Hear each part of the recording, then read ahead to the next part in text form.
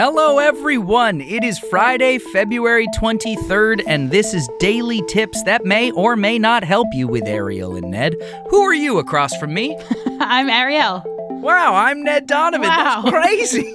Hey, you've got today's tip for us, and today we're going back into the land of podcasting for tips. And we're going back into the land of New York City-based tips, which eventually... Oh, hey, this is a New York tip. We keep saying this, but we need to have some sort of marker that these are New York tips. We need to create like a tagging system. That will happen eventually. Yeah, or maybe we'll make like a custom cover art that's like per tip category, and we just upload it with the tip. Yeah, we're very aspirational here, and we're going to say all these things out loud so that you can call us out when we inevitably don't do them. Do not do it at all.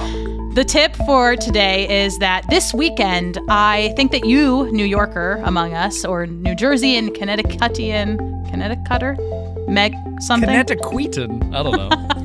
You should try to go to On Air Fest. It's a really beautiful podcast festival that takes place at the Wythe Hotel in Williamsburg. They are not paying me to say this, but they should be. I love this festival. I have gone every year since 2018.